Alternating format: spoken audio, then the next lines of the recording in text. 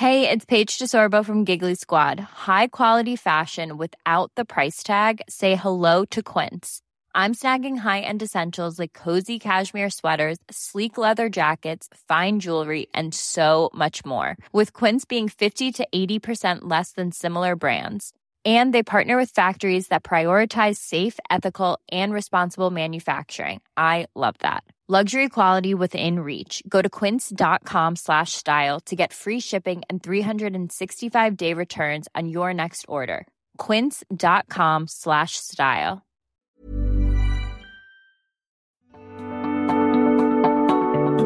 The Technion Israel Institute of Technology is where some of Israel's brightest minds ask the biggest question of all.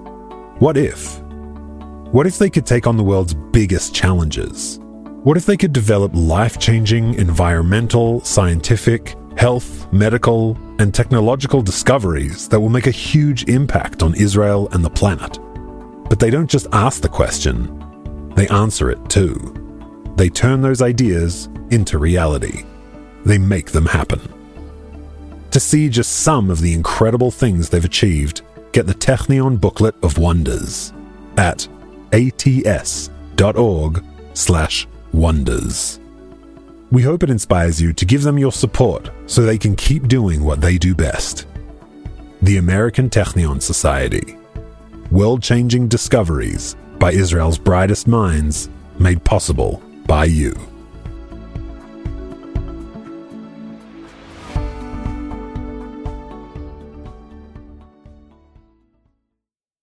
Analia Bortz from Jerusalem is one of those people who seems to have lived multiple lives. I grew up in Argentina. We made Aliyah a year ago. She's a medical doctor. And I'm a bioethicist. And she's also, and this was the reason for our chat, a rabbi. In fact, she told me she was the first female rabbi in South America, ordained in 1994. That's quite a list of things to be. Yes, but actually today my passion is just to take care of the family, to indulge my granddaughter, to do a lot of art, and to study archaeology. Oh. Yeah, enjoying it. All right, so we are just about to celebrate Sukkot. And can you explain a little bit what Sukkot is all about? So Sukkot is a wonderful holiday. It's the relationship with the land, the sense of belonging without being anchored in a place. So for 7 days, we go out of our permanent homes and we live outside our permanent homes. Basically, it's a little bit of how the Jewish people are in our history. We just pick up our oalim, our tents, and we just move to another place. And what exactly is a sukkah? So sukkah is a non-permanent structure. According to the Talmud, it has to have at least 2.5 non-permanent walls with a schach, which is the roof that you can see the stars from there. That schach, the roof, is often made out of kapot marim, the branches of palm or date trees. They are, therefore, a key component of any respectable sukkah, which is why many municipalities, including Tel Aviv's, give out schach for free. Hi, what are you doing exactly? Going to make with my children sukkah. And I'm bringing the roof of this sukkah. The schach. The schach. And this is all for free here? The municipality gives it for free? Yes, it's a free. Where do you live? I'm living in Netanya, but I'm working in Tel Aviv. I'm a gardener. Also in Netanya, they're giving free. So how many branches are you taking? I took 10. That's enough for you? Yes, it's a little one, little sukkah. Okay, Chag Sameach. Chag Sameach, toda. Thank you to Iriyat Tel Aviv. But in Jerusalem and a bunch of other places around the country, the schach market around this time of year is booming. Most stands ran out within a few hours. And as the holiday neared, the prices started to climb from 6 shekels to 7 shekels. אהלן, אתם מוכרים סכך? נכון. כמה עולה? 7 שקל. 7 שקל לענף? To a whopping 10 shekels per branch. כמה עולה, אחי? 10 שקל. 10. With prices like that, I decided to go straight to the source, to the Jordan Valley, not far from the northern tip of the Dead Sea, where I met up with 52-year-old Dror Sinai. Hi, Dror. Nice to meet you. Nice to meet you too. Where are we? We are here in Tzomet Almog in my dates field near Jericho. I live in the settlement over here, Ver Jericho. This is my dates. So you grew these trees from zero? Yeah, I was the one that... There was nothing here? Nothing. How did you get into this business? It's something that burns in my veins, that I feel that I want to be in agriculture. I know only to grow dates. This is the only thing that I know how to deal with. So now is date season? Yeah, this is the date season. Now we are picking the fruits. I can tell you it's a celebrate for me. It's something that causes you a lot of happiness. Wait, so these guys over here are picking the fruit? Yeah. And these ones over here? They're cutting the leaves. And this is for Sukkot? Yeah, this is for Sukkot. There's a guy that came to take these leaves from me, and you can find it after it in Mea Shearim and yeshivas in Jerusalem. And do you make more money on the fruit or more money on the leaves? I'm not making money from the leaves. Turns out this is a perfectly timed and mutually beneficial situation. I need to cut it anyway. Why? Because the tree is supposed to grow up, and the leaves that have become to be brown has become to be useless. The tree don't need them. So it's a win-win situation between the holiday and the farmers and everything. And it's for me. I'm also happy to do it for people in Israel, that they can enjoy also from the schach that came from the dates that I'm growing. And you also take some home for your own sukkah? I'm taking a lot, something like 200, because I have a big sukkah in my house. 200 branches? Yeah. So what's your sukkah like? It's a big one. Yeah, all the family come in Sukkot to our sukkah from all over the country. So it's a big one. It's something like 20 meters sukkah that we build every year. טוב, תודה, דרור. חג שמח. So if Dror is looking forward to hosting his large family, for Analia, it's all about... The guests. Every single night there's another guest. By guests, she's referring to the Kabbalistic tradition of welcoming ushpizin, or symbolic guests, into the sukkah. Who are you going to bring tonight? Are you going to bring Sarah, Rivka, Rachel, or Leah? Or are you going to bring Golda Meir or Shulamit Aloni? So that sense of, there's always room for someone else to come to the sukkah. Sometimes it's more intellectual oriented, sometimes it's just fun, and there's a lot of singing. For sure, Shlomit Mona Sukkah, Dateret Yauka. And is the sukkah supposed to be our new temporary home? So it's a home that is a temporal home. I think that basically that's a nice analogy to life. Right? I mean, it's like life is temporal home, right? That's who we are. Yeah. Hey, I'm Mishy Harman, and this is Israel Story. Israel Story is brought to you by Tablet Magazine and the Jerusalem Foundation. Our episode today, No Place Like Home. We're going to hear two very different stories. One about a popular Israeli children's book, and the other about a South Sudanese asylum seeker. But both of them are, deep down, about the same thing, making a home.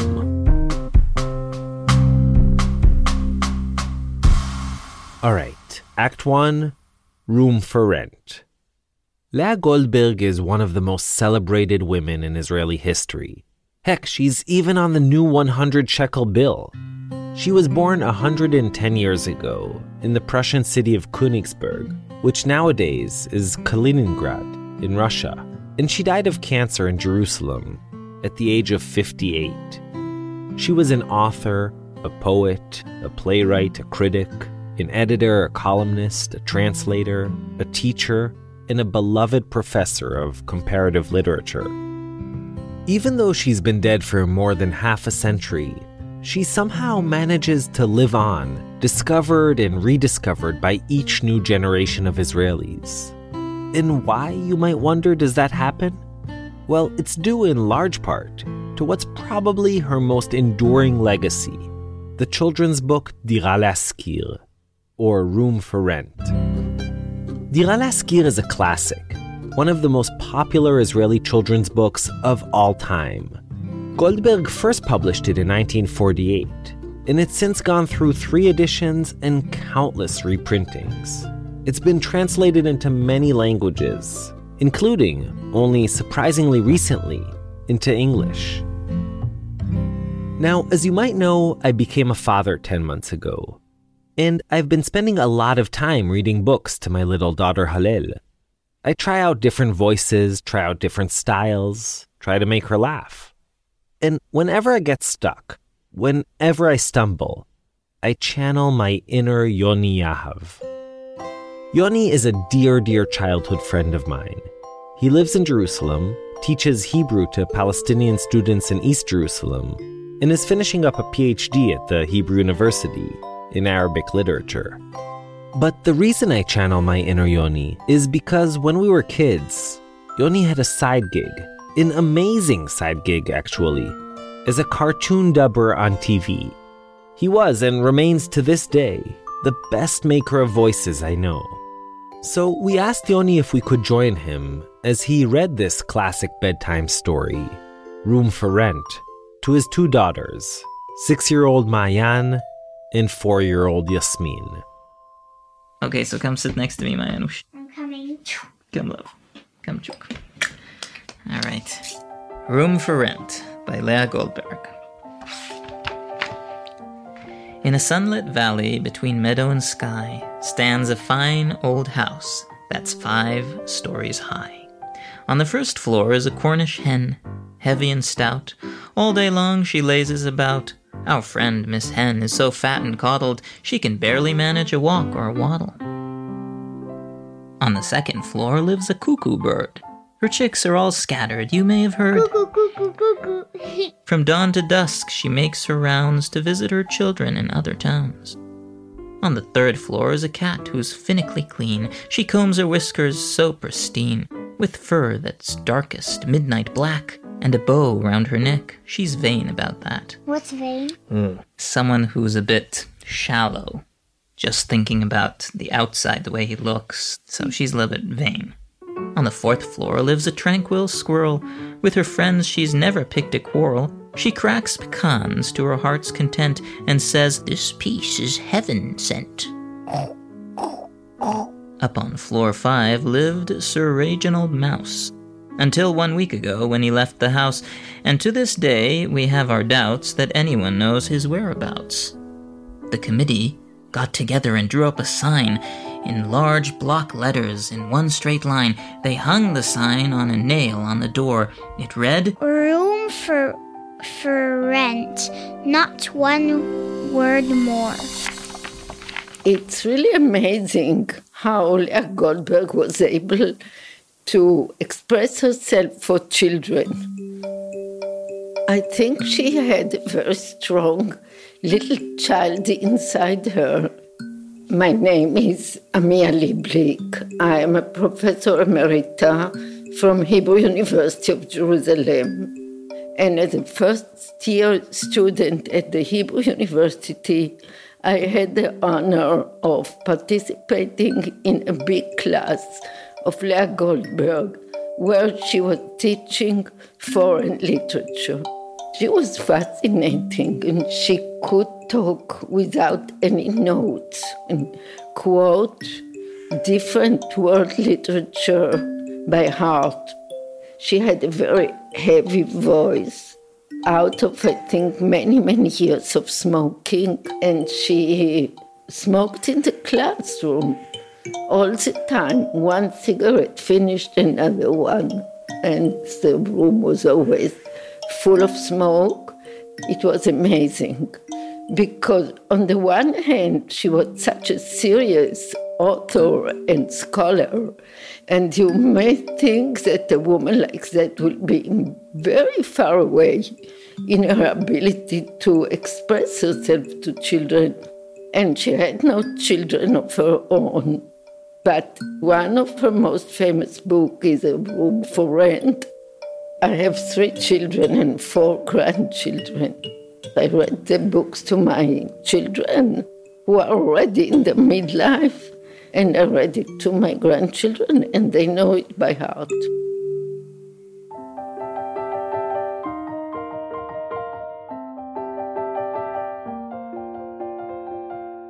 By highway and byway, past hills and down dales, new tenants came knocking, telling their tales. First was Miss Ant. She marched up to floor 5. When she walks. Opened the door and peeked inside. The neighbors all gathered around to spy as Miss Ant checked the place with a critical eye. They asked her politely if the rooms were all right. Perhaps she would like to stay for the night. Are the rooms nice? Yes, they'll suffice. Will the kitchen do? It's just right, too. Do you like the hall? It's fine, that's all. So come live with us, Miss Ant. I can't. Why not? The ant replied in a nasty gripe. Sorry, but the neighbors are not my type. A hard-working ant can hardly reside with a lazy hen whom she cannot abide. The Miss Hen in this house is so fat and coddled, she can hardly manage a walk or a waddle. The hen was hurt and turned her back. Miss Ant went away, no need to unpack. As soon as she'd gone, in bounded Miss Rabbit. Jumpy, jumpy. She bounced up the stairs, as was her habit. She read the sign and took a long look. Her soft furry ears quivered and shook. The neighbors all gathered around to spy as the rabbit checked the place with a critical eye. They asked her politely if the rooms were all right. Perhaps she would like to stay for the night. Are the rooms nice? Yes, they'll suffice. Will the kitchen do? It's just right, too. Do you like the hall? It's fine, that's all. So, Mrs. Rabbit, please stay. No way. I'm sorry, she gasped, but to make it short, the neighbors are simply not the right sort. How could a mother with 20 young ones live with the cuckoo who abandoned her sons? The cuckoo's chicks sleep in other moms' nests. She abandoned each one along with the rest. What kind of example is she for my brood? Don't beg me to stay, I'm not in the mood. The cuckoo bird stalked out in a huff. Mrs. Rabbit raced off. She'd had more than enough. It was as if someone gave me a piece of gold, and I looked at it and I said, nah, I'm not going to take it. My name is Ilan Greenfield, and I'm the owner of Geffen Publishing House. 30-some years ago, we received the proposal to publish Room for Rent in English. So I looked at the book, I looked at the proposal. They wanted a lot of money to publish it. And I said, you know what? Forget it. I almost didn't know what Room for Rent was. There's almost no Israeli child who grew up in Israel who hasn't grown up on this book.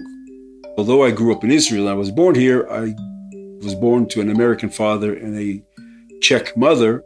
My mother was a Holocaust survivor. She barely went through, I think, 5th or 6th grade. They spoke English together, so our literature was not really Hebrew books. And the period I grew up in, my parents were struggling to make a living. I don't think they had the time to read books to us. I can't say I grew up on it. Maybe 25 or 30 years went by. And in one of those rare moments when I clean up all the paperwork in my desk, I saw this contract and I said, wow, I can't believe they offered me to publish Room for Rent. And what I really can't believe is that I refused. How stupid could I have been? It was just unbelievable to me. And I thought to myself, well, should I throw it out or should I call them up? And I said, there's no chance no one published it. I mean, 30 years is a long time. It's a book that sold hundreds of thousands of copies in Israel. I said, you know what? Let me try. I picked up the phone, called them up, and they said, actually, we publish it in many languages. We've never published it in English. And I said, I want to publish it.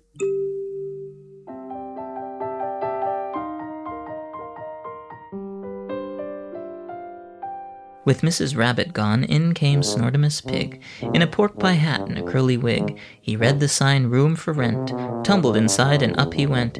His tiny eyes peered at the ceiling and floor, the windows and walls, while he stood at the door. The neighbors all gathered around to spy as the pig scanned the place with a critical eye. They asked him politely if the rooms were all right. Perhaps he would like to stay for the night. Are the rooms nice? Yes, they'll suffice. And the kitchen, what do you say? Far too clean, but okay. Do you like our hall? It's fine, that's all. Then, Snortimus, will you remain? Heavens, no! I must complain. The neighbors are not to my taste, I'm afraid. There's been a huge error, a mistake has been made. Me in the same house as a cat with black fur? A white thoroughbred pig cannot live next to her.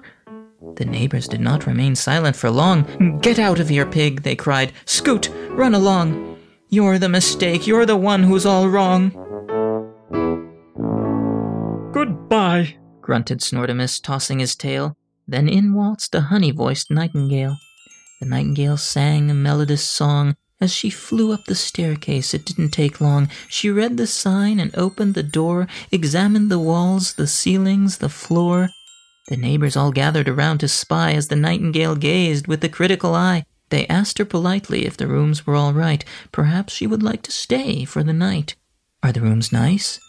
Yes, they'll suffice. And the kitchen will do? It's just right, too. Then stay with us, please. No, I won't stay or ask for the keys.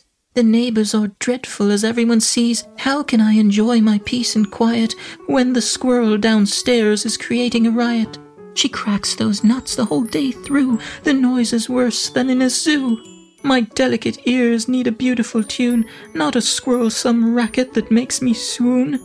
The squirrel flinched and took offense. The nightingale flew off over the fence. The squirrel was a little bit offended. What's offended? He felt sorry about himself. He was a little bit sad because she was saying bad things about the noise he makes. I love languages. Languages are part of my soul. Okay, my name's Jessica Setbon, and I am a translator from Hebrew into English. You know, this book is really, it's canonic in Israeli culture, not just for children today, but, you know, anyone who was raised in Israel and even people that were raised abroad. I mean, as a Jew growing up in San Antonio, Texas, my parents had this book because they wanted me to learn Hebrew as a kid. And my Israeli aunt sent us a copy of this book. So I was familiar with the book even as a kid. And we're talking, you know, like 50 years ago. Ilan offered me the opportunity to translate this book. And it was very exciting. I jumped at the chance. First, I just read the book and tried to absorb the feeling of the language. Then I tried to think, how can I render this in English? At a certain point, I stopped worrying about being true to the original and really think about how it sounds. So purists might take issue, but I think it's successful.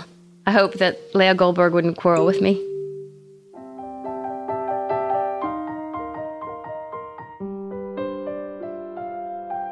With the nightingale gone, in floated the dove.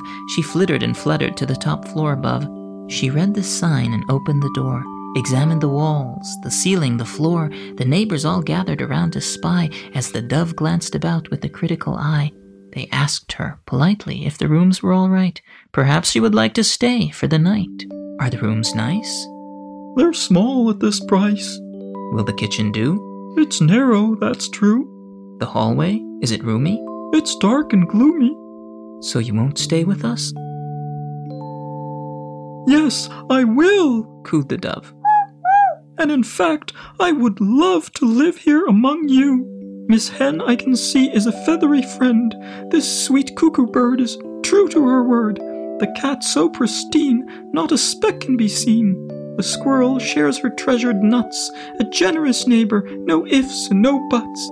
I'm sure we'll be able to get along. Our friendly ties will remain steady and strong. The dove decided to rent the room. Now she sits at her window and grooms her plume. In a sunlit valley between meadow and sky stands a fine old house that's 5 stories high. With laughter that rings from every floor, true friends and good neighbors. Who could ask for more? For more and more and more. Right. So what do you think of the story, Manny? Nice. Yeah? Was the dove the good neighbor that they were looking for? Yes, Why? it was. Why was she the good neighbor? Because she loved the shchenim. The neighbors. Yeah, she liked the neighbors. That piece was produced by Nomi Schneider and Skylar Inman. with music by Tal Blecharovich and additional scoring and sound design by Zev Levi. We'll be right back. Life is full of what-ifs. Some awesome, like what if AI could fold your laundry? And some, well, less awesome, like what if you have unexpected medical costs? United Healthcare can help get you covered with Health Protector Guard fixed indemnity insurance plans. They supplement your primary plan to help you manage out-of-pocket costs. No deductibles, no enrollment periods, and especially no more what-ifs. Visit uh1.com to find the Health Protector Guard plan for you. And now, back to our episode. Before the break, we heard Leah Goldberg's Room for Rent. The Dove, you'll recall, ultimately made the 5th-floor apartment her new home. And our next story is about a woman who's been trying for years to do just that, to find a place of her own to call home. Here's Marie Rude with Act 2, A Land of Promises. When people ask me where my home is, I find it quite hard to answer. But I originally come from South Sudan, and that's where I know I come from. But I don't really know where my home is. That's Christina Bazia. She's tall, has bleached buzz-cut hair, dark skin, and fierce eyes that somehow don't seem to match the shyness of her smile. She's 19 years old, but listening to her, you'd think she was much older. Or maybe I should say, much more mature. I just feel I've been to so many places, and every time I tried to call a place my home, it was snatched away from me.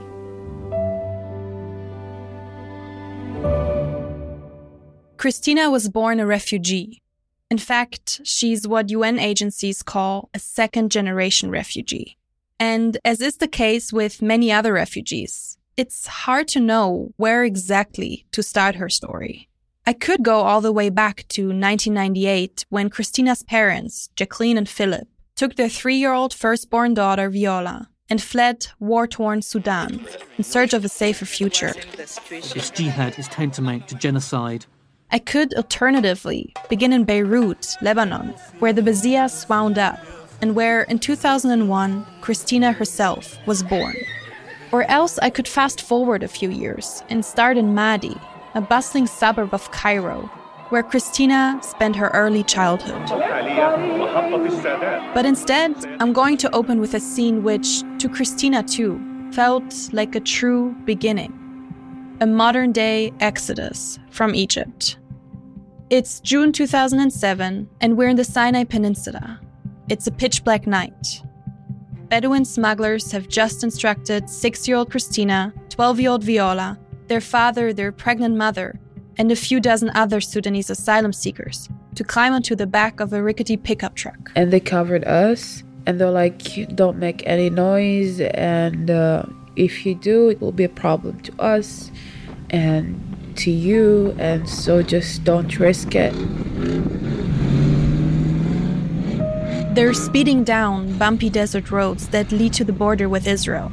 They're all squeezed tightly together, covered by bedsheets, trying as best as they can to remain silent. Suddenly, the truck comes to a halt. Christina hears men shouting in Arabic. We were like wondering what is happening. They find out that we are there because like if the Egyptian soldiers would catch them on the way with us, we would be dead. The smugglers claim that they're merely transporting goods, but the soldiers don't seem to buy it. One of them pokes the sheet. I felt someone just touching me from outside. But then the soldiers back off. Perhaps they've received some bakshish, some bribe money. Maybe some other agreement was reached. Who knows? In any event, the truck continues on. A few hours later, they stop once again. This time, the smugglers lift the bedsheets and tell the passengers to get out and start walking. I remember crying the whole night. And I was telling my dad, I need to sleep. I have to go to school tomorrow. And I didn't understand, actually. They approached the border by foot. Military spotlights searched the terrain. trying to detect any movement. Philip picks Christina up and dashes towards the low, barbed wire fence, which, at the time, marked the border with Israel. It felt like only one very short wire made the whole difference. That if you were on the other side, you were like in danger, you could be shot and you could be killed. But if you like in the other side, you're safe. There was, of course, no parting of the sea. But much like the children of Israel, the Bazias had escaped Egypt and were now entering their new home. Feeling so scared and then feeling so safe in the same minute. That's how I felt. And the first people they encounter? IDF soldiers. On the other side, we were like running from soldiers. When we reached Israeli land, like soldiers were coming to help us. They gave us food, they gave us blankets, they gave us like clothes.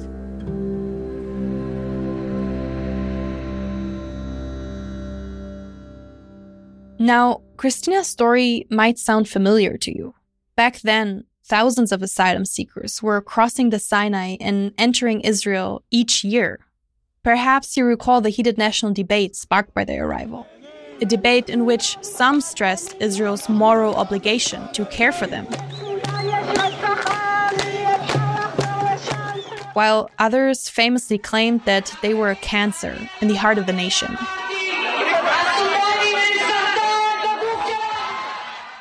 Like many other Sudanese refugees who fled to Israel, the Bazias were sent to Arad, a dusty city on the edge of the Judean desert.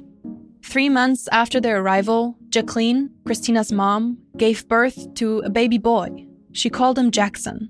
His birth marked a new and promising start for the family. Soon, Jacqueline and Philip found jobs at a Dead Sea hotel, while Viola and Christina enrolled in Israeli schools and underwent a rapid acculturation.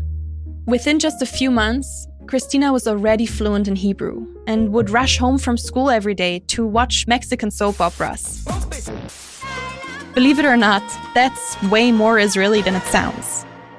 Like many of her new friends, she joined the local chapter of the Machanot HaOlim youth movement. We did a lot of things together. We danced to so many songs and we drew and we colored, and I found many friends and we became so close.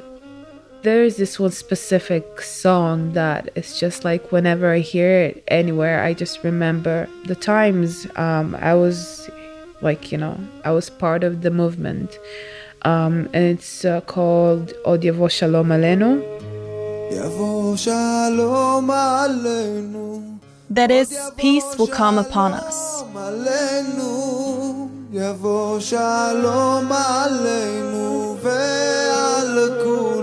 That alone, it brings a lot of memories. Christina was a busy kid. Besides the youth movement, she signed up for English lessons and dance classes, spent long afternoons at the public swimming pool, or dressing up for selfie photo shoots with her best friend Alul, herself a Sudanese refugee. Here she is, speaking to me on WhatsApp from Uganda. We loved taking pics. Every day we would do that almost. Their youth movement leader, their madricha, was Lior Lekner from Kibbutz Na'aran in the Jordan Valley. She also recalls those carefree days, nearly a decade ago. I know Christina since she was a very young and little girl. A lot of energy, very smart, very sharp, knows what you want, know how to ask for it. In other words, very Israeli. At some point we felt like, we're Israeli, all of us speak Hebrew at home, and it's just we live the same way people live here. I was thinking of maybe I would go to the army and defend this country. This is my place. But just as Christina's life in her adoptive homeland seemed more and more stable, her parents' native country, Sudan, underwent a dramatic transition.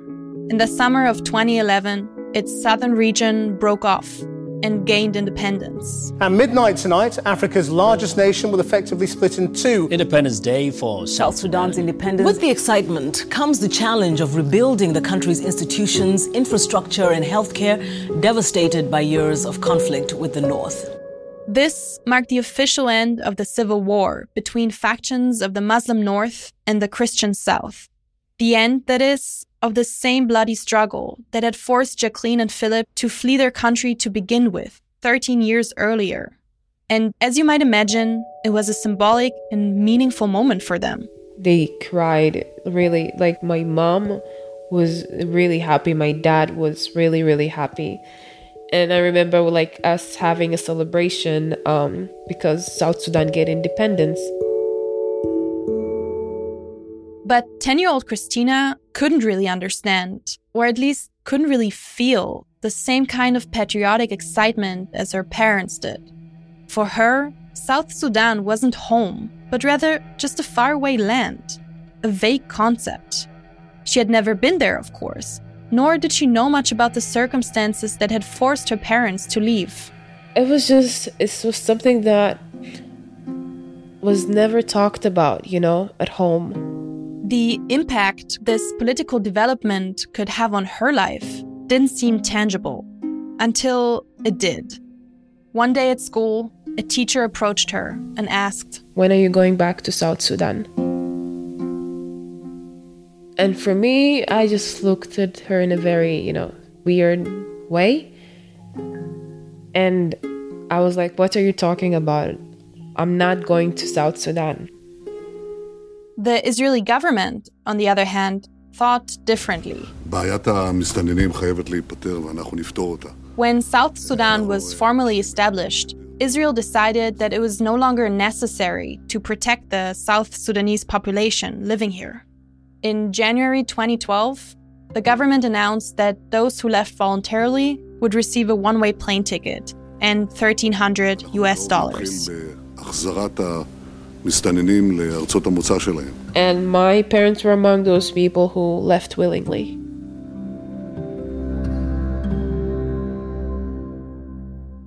But while her parents were ecstatic about returning home after so many years in exile, Christina was heartbroken. Once again, she would have to leave behind everything she knew and start from scratch in a foreign country. I felt really angry. I was really fed up. I screamed and I told them that I wasn't going to South Sudan. I don't want to go to South Sudan. I'm staying in Israel because Israel is my home. But my dad was like, "We don't have a choice. We can't stay here. And if we don't leave, they will deport us by force. We're nothing but just refugees. We don't have a choice." That was most definitely not how Christina saw herself. In her mind, she wasn't a refugee. She was Israeli.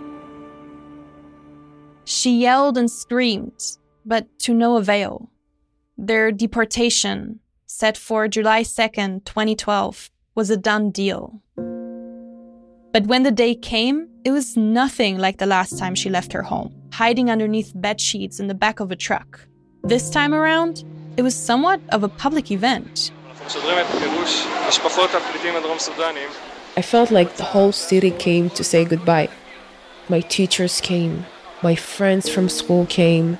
Lior Lekna, Christina's youth movement leader, also came to say farewell. We were standing like hundreds of people and escort them to the buses and giving them some medicine and some games they can take with them on the plane. We didn't know what they really will need and what's going on in this new country. Shalom. There were so many journalists and many people asking us questions.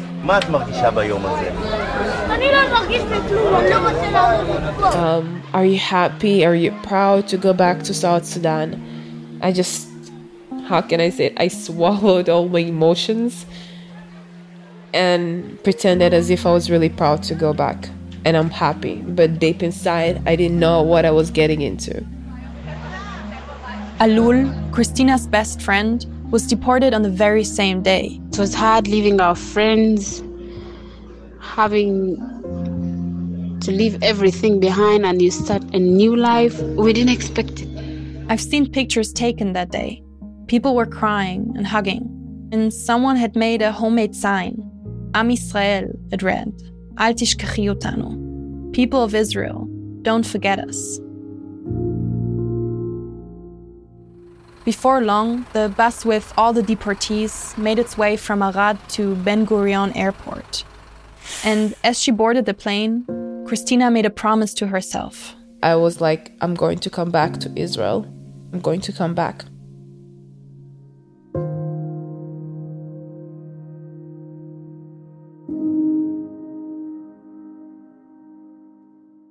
A few hours and a short layover in Ethiopia later, the Bazias landed in South Sudan. They settled down in Gudela II, a rapidly growing neighborhood on the outskirts of the new country's capital, Juba. South Sudan was in its infancy. There was hardly any infrastructure, and people were still clearly scarred from the decades of violence and chaos. But there was a perceptible sense of euphoria in the air, the optimism of a new beginning.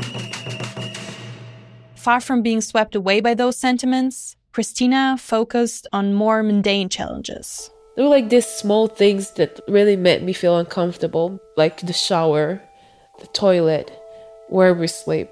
And it was just a whole different thing. And I just felt like it was as if falling from heaven. Because at some point, I had everything I wanted in Israel.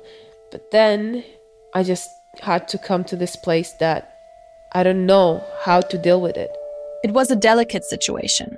Christina didn't feel like she would ever fit in her new home. But at the same time, she could see how happy her parents were to be back. So she largely kept her discontent to herself. A year and a half after they returned, the country's honeymoon period ended.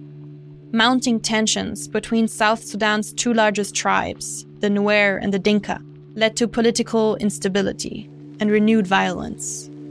On December 15th, 2013, Christina was awoken by a deafening noise. It was very early in the morning, like around 3-4 a.m. We heard gunshots, okay? I thought they were like, thunder. I thought it was going to rain.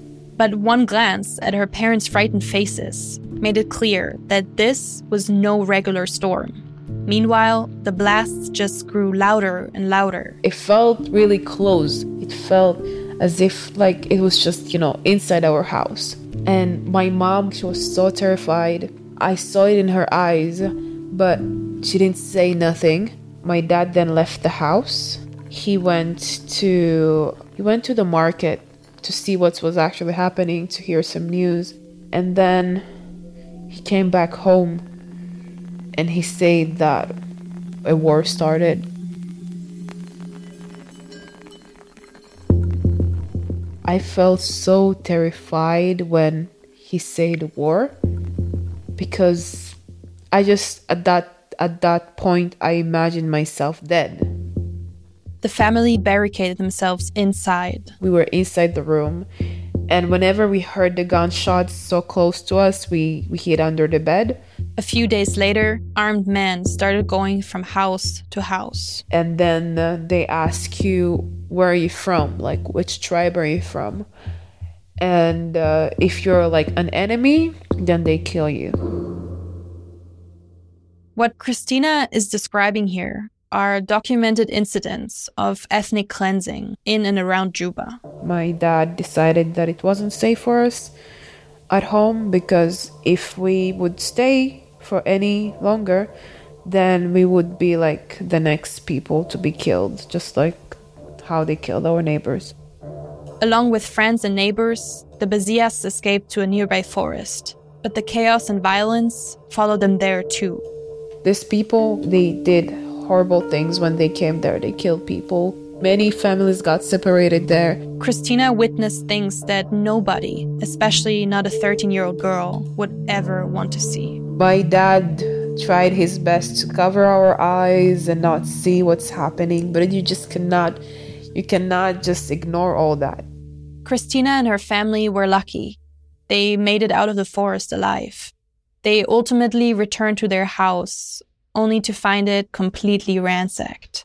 And she could tell that that shock, that pain, was very familiar to her parents. At that point, I understood why they were actually just running from one country to another. And I understood the cause that forced them to leave Sudan. I just understood everything because it just looked like they were not strange to that feeling, and they're not strange to that situation. Christina was determined to live a different life, to write a different story, to have a different fate. I felt I was under so much pressure that if I don't do it now, then it's not going to happen anymore. A plan started to form in her head. She ran to the nearest open store she could find, plugged in her cell phone, and sent a Facebook message to Lior, her former youth movement leader, back in Israel.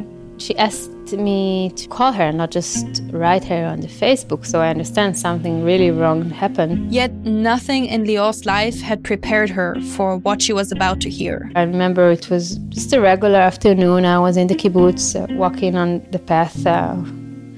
I called her. In this moment, she told me, "You have to help me.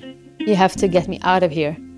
I didn't know from where she had the power and to say it after all she'd been through and saw, but it was like her survival way of looking for every person who can help. I was very shocked in the beginning and very frightened. What can I do? How can I help her? She's depending on me. She needs my help, and she turned to me. As soon as they hung up, Lior sprung into action. She got in touch with Come True, an Israeli organization Christina had mentioned on the phone. Their mission was to take children from South Sudan to neighboring Uganda. Lior asked what needed to be done in order to bring Christina to safety. And the answer was surprisingly simple. All we needed was money because the way was open. Lior set up a crowdfunding campaign and asked her friends to donate. Within just a few days, she managed to raise $1,200. Enough to pay not only for the transfer of both Christina and her sister Viola to Kampala, but also for school fees once they got there. I felt really good and happy that I was going out of South Sudan. But on the other hand, I felt horrible that I was leaving my parents behind and didn't know what was actually going to happen to them. In early February 2014, Philip escorted his 2 daughters to the central bus station in Juba. My dad was like, take care of yourself, don't be a very stubborn kid, listen to your sister, and don't think about us. Whatever is going to happen, just know that we love you, we're very proud of you. And yeah, that was his last words before we left. Kampala was a 13-hour bus ride away. But for the Bazia sisters, it might as well have been a different universe. A safe one, yes, but also a foreign and lonely one. Uganda, it was like, it was another different world. I was used to the fact that my parents directed me and told me what to do and did everything for me, and were there always for me, and it's just it was hard, and I became an adult at a very young age. I became my own parent. The sisters were soon separated, each sent to a different school. Christina barely made any friends. I didn't feel comfortable turning to anyone if I had problems, so I felt bad. Till one day, out of the blue, a parcel addressed to Christina arrived at the school. It was from Israel and had some pencils, notebooks, and sweets. And there was also a letter signed by a woman called Shira. Okay, my name is Shira Ami, married to Eli, and I'm 68. Shira lives in Yehud. She's petite and energetic, and her friendly face has deep laughter lines. A few weeks earlier, she had come across a Facebook post by Come True, the organization that had brought Christina to Uganda, and had decided to become a sponsor, Christina's sponsor. And since I'm very talkative, verbal person, I asked Christina if she wants to correspond with me. And since Christina is a very talkative and verbal person, she said yes. They began exchanging messages. And she shared with me some of her experiences. And I reacted. And from time to time, I gave her an advice. It started being more and more personal. That's Eli, Shira's husband. Christina understood that this is an opportunity for her to ask for help, for advice. It became much more than just sending a check once a month and her thanking us. In ways Shira couldn't have imagined, she was exactly what Christina needed, someone to lean on. And even more so, she represented an unexpected link back to Christina's childhood home, Israel. They talk about Christina's experiences at school, about her parents back in South Sudan. Shira would send pictures of her daughter and 2 grandchildren. And one day, she heard about this school called Givat Chaviva. Givat Chaviva is a boarding school, not far from Hadera, that accepts international students. And once she heard of it, Shira immediately thought, hey, I want this for Christina as well. Then she told me about it, and I'm like, of course. I was like, of course, I am in. I want to go there, and I really want to study there. But first of all, I asked Eli, what do you think? Can we bring Christina to Israel? We'll ask for help of our family, of our friends. And he said, okay, that's a good idea. I learned one thing in life, and that is that following Shira and her crazy ideas is always interesting. So I follow her.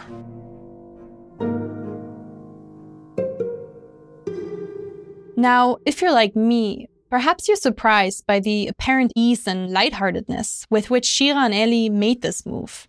I mean, after all, here they were, a retired couple in their late 60s, deciding to take in a Sudanese teenager who, text messages aside, was basically a complete stranger. I asked Shira about their motivation, and fittingly, she moved straight into Hebrew. As far as I'm concerned, this is Zionism. For me, this is acting as an Israeli, taking care of the society I live in. That's my motivation. That's the explanation for why I'm doing this. And yeah, some people will say, okay, fair enough. You want to help? Help the people who are already here in Israel. But why on earth would you bring back somebody who's already left Israel and live somewhere else? I don't know. Maybe because I feel like I owe this person something? Because they were deported from here?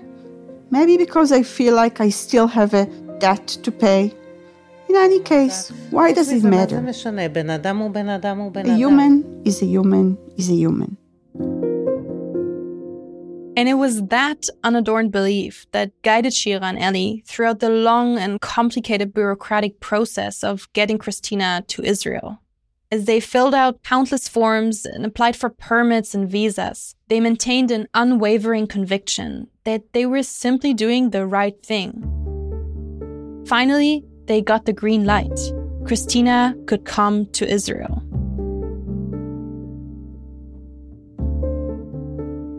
In just 17 years, Christina had been through more trauma than most people experience in a lifetime. She'd been smuggled and deported. She'd witnessed war and violence. And she'd been separated from her parents at the age of 13. But here she was, returning to the country that had once expelled her. A country that she nevertheless still viewed with rose-colored glasses.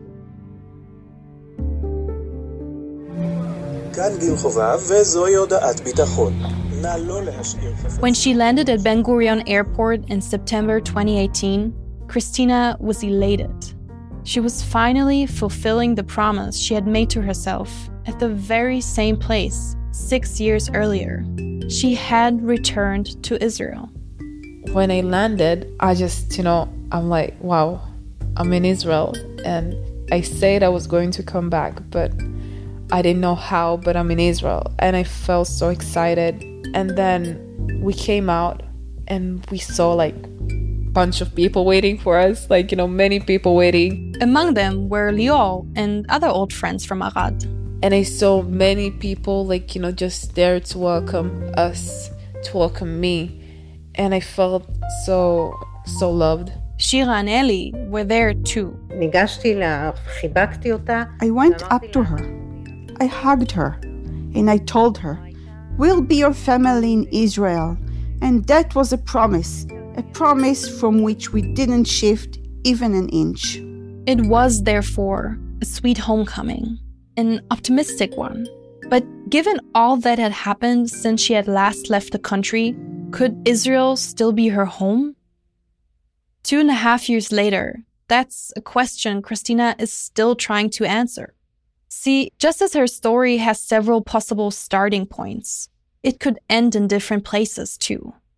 I could stop right here at Ben Gurion Airport, with Christina triumphantly returning to her childhood home. Or else I could go on a bit farther and mention how last spring, Christina got her high school diploma from Givat Chaviva. If we're really in the mood for a feel-good ending, I could say that earlier this year, she began university and now lives in the dorms on campus. I tell you that she visits Shira and Eli on weekends and that she has long phone calls with her parents and siblings. All those endings would, of course, be true, but they are not the ending I chose to tell you. I've spent a lot of time with Christina over the last few months. We've had long chats, and without us even realizing it, almost all of them end up being about one question. Where is home? I've struggled to figure out where her story ends. And ultimately, I settled on an ending which isn't quite so neat or tidy. See, Christina's entire journey, the many places she's called home, have each left their mark on her. They've made her worldly, for sure, but they've also made her sober. In the years since her return to Israel, she's encountered incredible generosity and warmth. But she's also seen less rosy sides of the country: racism, intolerance, xenophobia.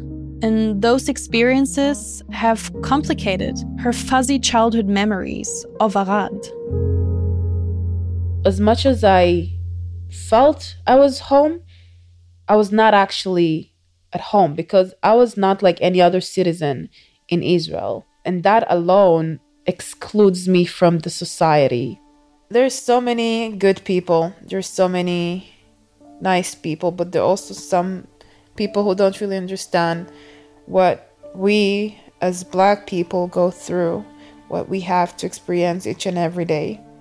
People are forgetting that we're all humans. It's so complicated to think of home when all what I went through is just not the definition of home. But I think also home can be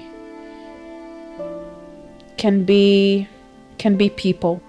I feel home now because I'm with the people I love and who care for me and who showed me that they will be there for me no matter what. So when I define home, I can mention people's names instead of countries.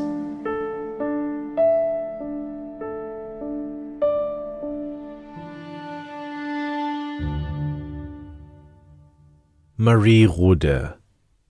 We live in a time in which many people around the world are still searching for a place to call home.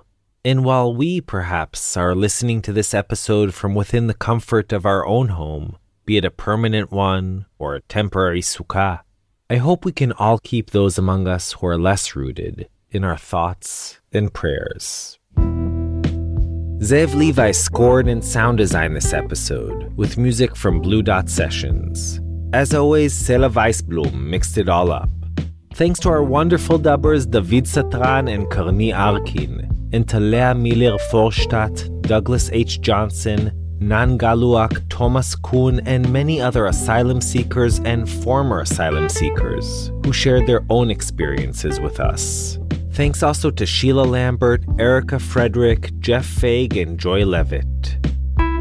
You can catch up on all our past episodes on our site, israelstory.org, or by searching for Israel Story wherever you get your podcasts. You can also follow us on Facebook, Twitter, Instagram, all under Israel Story. Lastly, if you're interested in sponsoring episodes of Israel Story, email us at sponsor@israelstory.org. Our staff includes Yochai Meital, Zev Levi, Yoshi Fields, Skylar Inman, Nomi Schneider, Adina Karpuch, Eli Blyer, Sharon Rappaport, and Rotem Tzin. Sonia Eppelbaum, Laura Kapelyushnik, Tanya Huyard, and Matthew Littman are our wonderful production interns. Jeff Umbro and Jesse Adler from The Podglomerate are our marketing team. I'm Mishi Harman, and we'll be back next time with a brand new Israel Story episode. Till then, wishing you all a Chag Sameach and Moadim L'Simcha. Shalom Shalom, and Yalla Bye.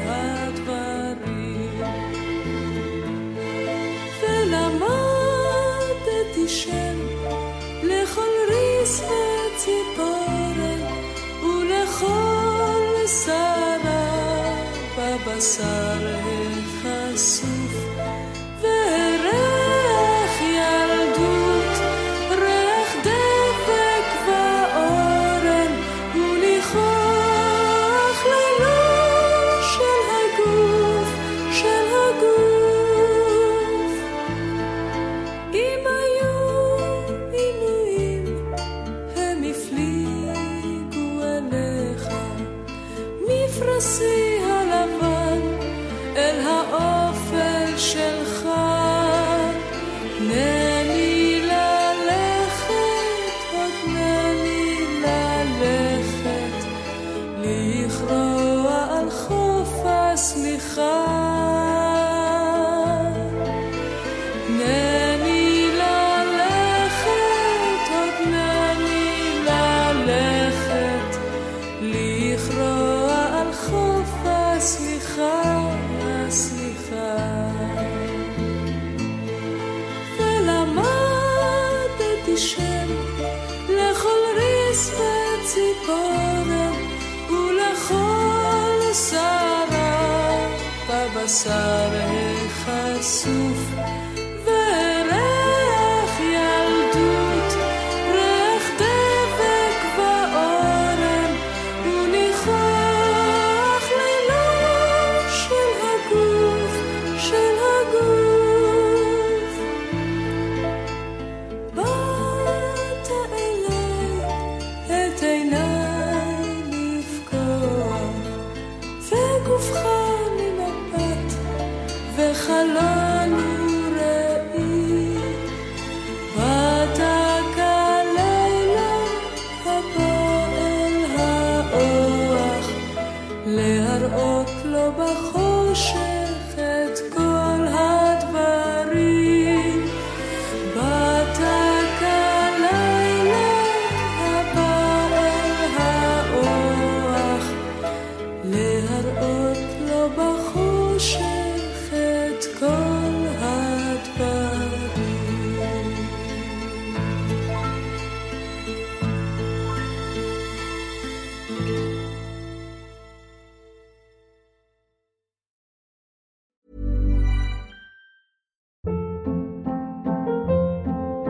Hold up. What was that? Boring. No flavor. That was as bad as those leftovers you ate all week. Keke Palmer here, and it's time to say hello to something fresh and guilt-free. Hello Fresh. Jazz up dinner with pecan-crusted chicken or garlic butter shrimp scampi. Now that's music to my mouth. Hello Fresh. Let's get this dinner party started. Discover all the delicious possibilities at HelloFresh.com.